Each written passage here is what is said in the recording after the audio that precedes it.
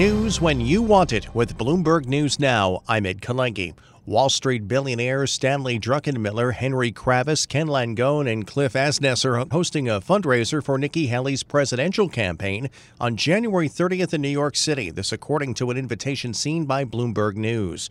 According to a donor who shared details of the private event on condition of anonymity, the event is part of a large fundraising swing scheduled for Haley between the primaries in New Hampshire this coming Tuesday and in her home state of South Carolina on February 24th.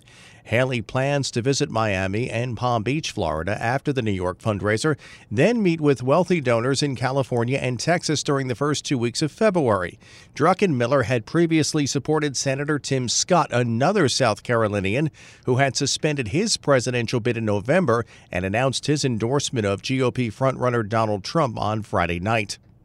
U.S. officials say 40 Boeing jets have been inspected now as more inspections continue.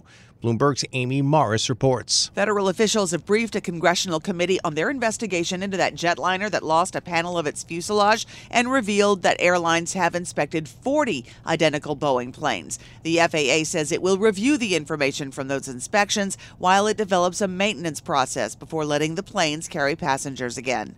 Amy Morris, Bloomberg Radio. The World Economic Forum is in the books, and while Donald Trump may have skipped the event, he loomed large with the dignitaries who did turn out at Davos.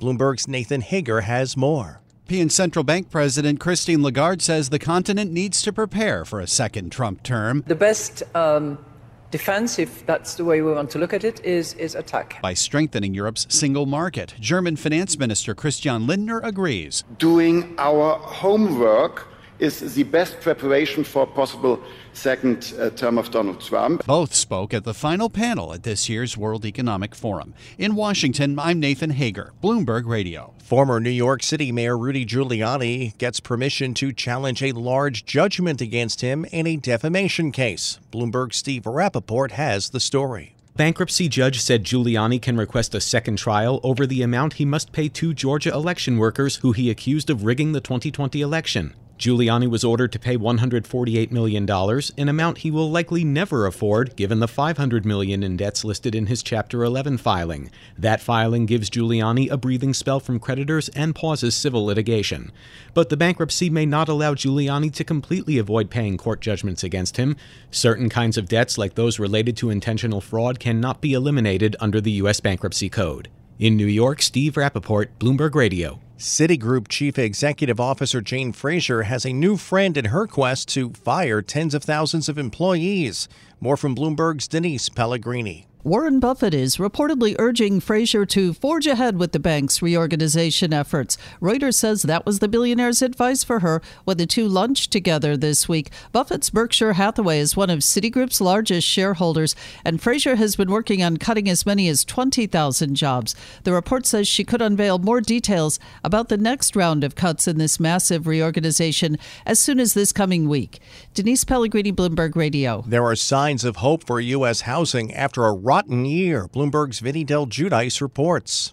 Homebuilder confidence is up, rising this month by the most in almost a year. Loan rates, which moderated a bit after peaking in October, are boosting customer traffic and sales. Permits are also up, suggesting at least some relief for the property market. 2023 was dismal. Sales of previously owned homes fell to the lowest in about 3 decades, while builders and suppliers contended with a lackluster year. Vinny Del Giudice, Bloomberg Radio. And we get another look at U.S. economic growth in the week ahead, as well as plenty of earnings. Bloomberg's Karen Moscow has more. Thursday, we get an advanced look at fourth quarter gross domestic product, along with a weekly report on initial jobless claims, durable goods orders, new home sales, as well as the Fed's preferred inflation gauge, the PCE price index. Friday, it's personal income and spending. Earnings are also a highlight in the week ahead, with companies including Netflix, Tesla, IBM, and American Express all expected to report. Karen Moscow, Bloomberg Radio. And that's news when you want it with Bloomberg News Now. I'm Ed Kalengi, and this is Bloomberg. The countdown has begun. This May, 1,000 global leaders will gather in Doha for the Qatar Economic Forum powered by Bloomberg, held in conjunction with our official partners, the Qatar Ministry of Commerce and Industry and Media City Qatar, and premier sponsor QNB. Join heads of state, influential ministers, and leading CEOs to make new connections and gain unique insights. Learn more at QatarEconomicForum.com.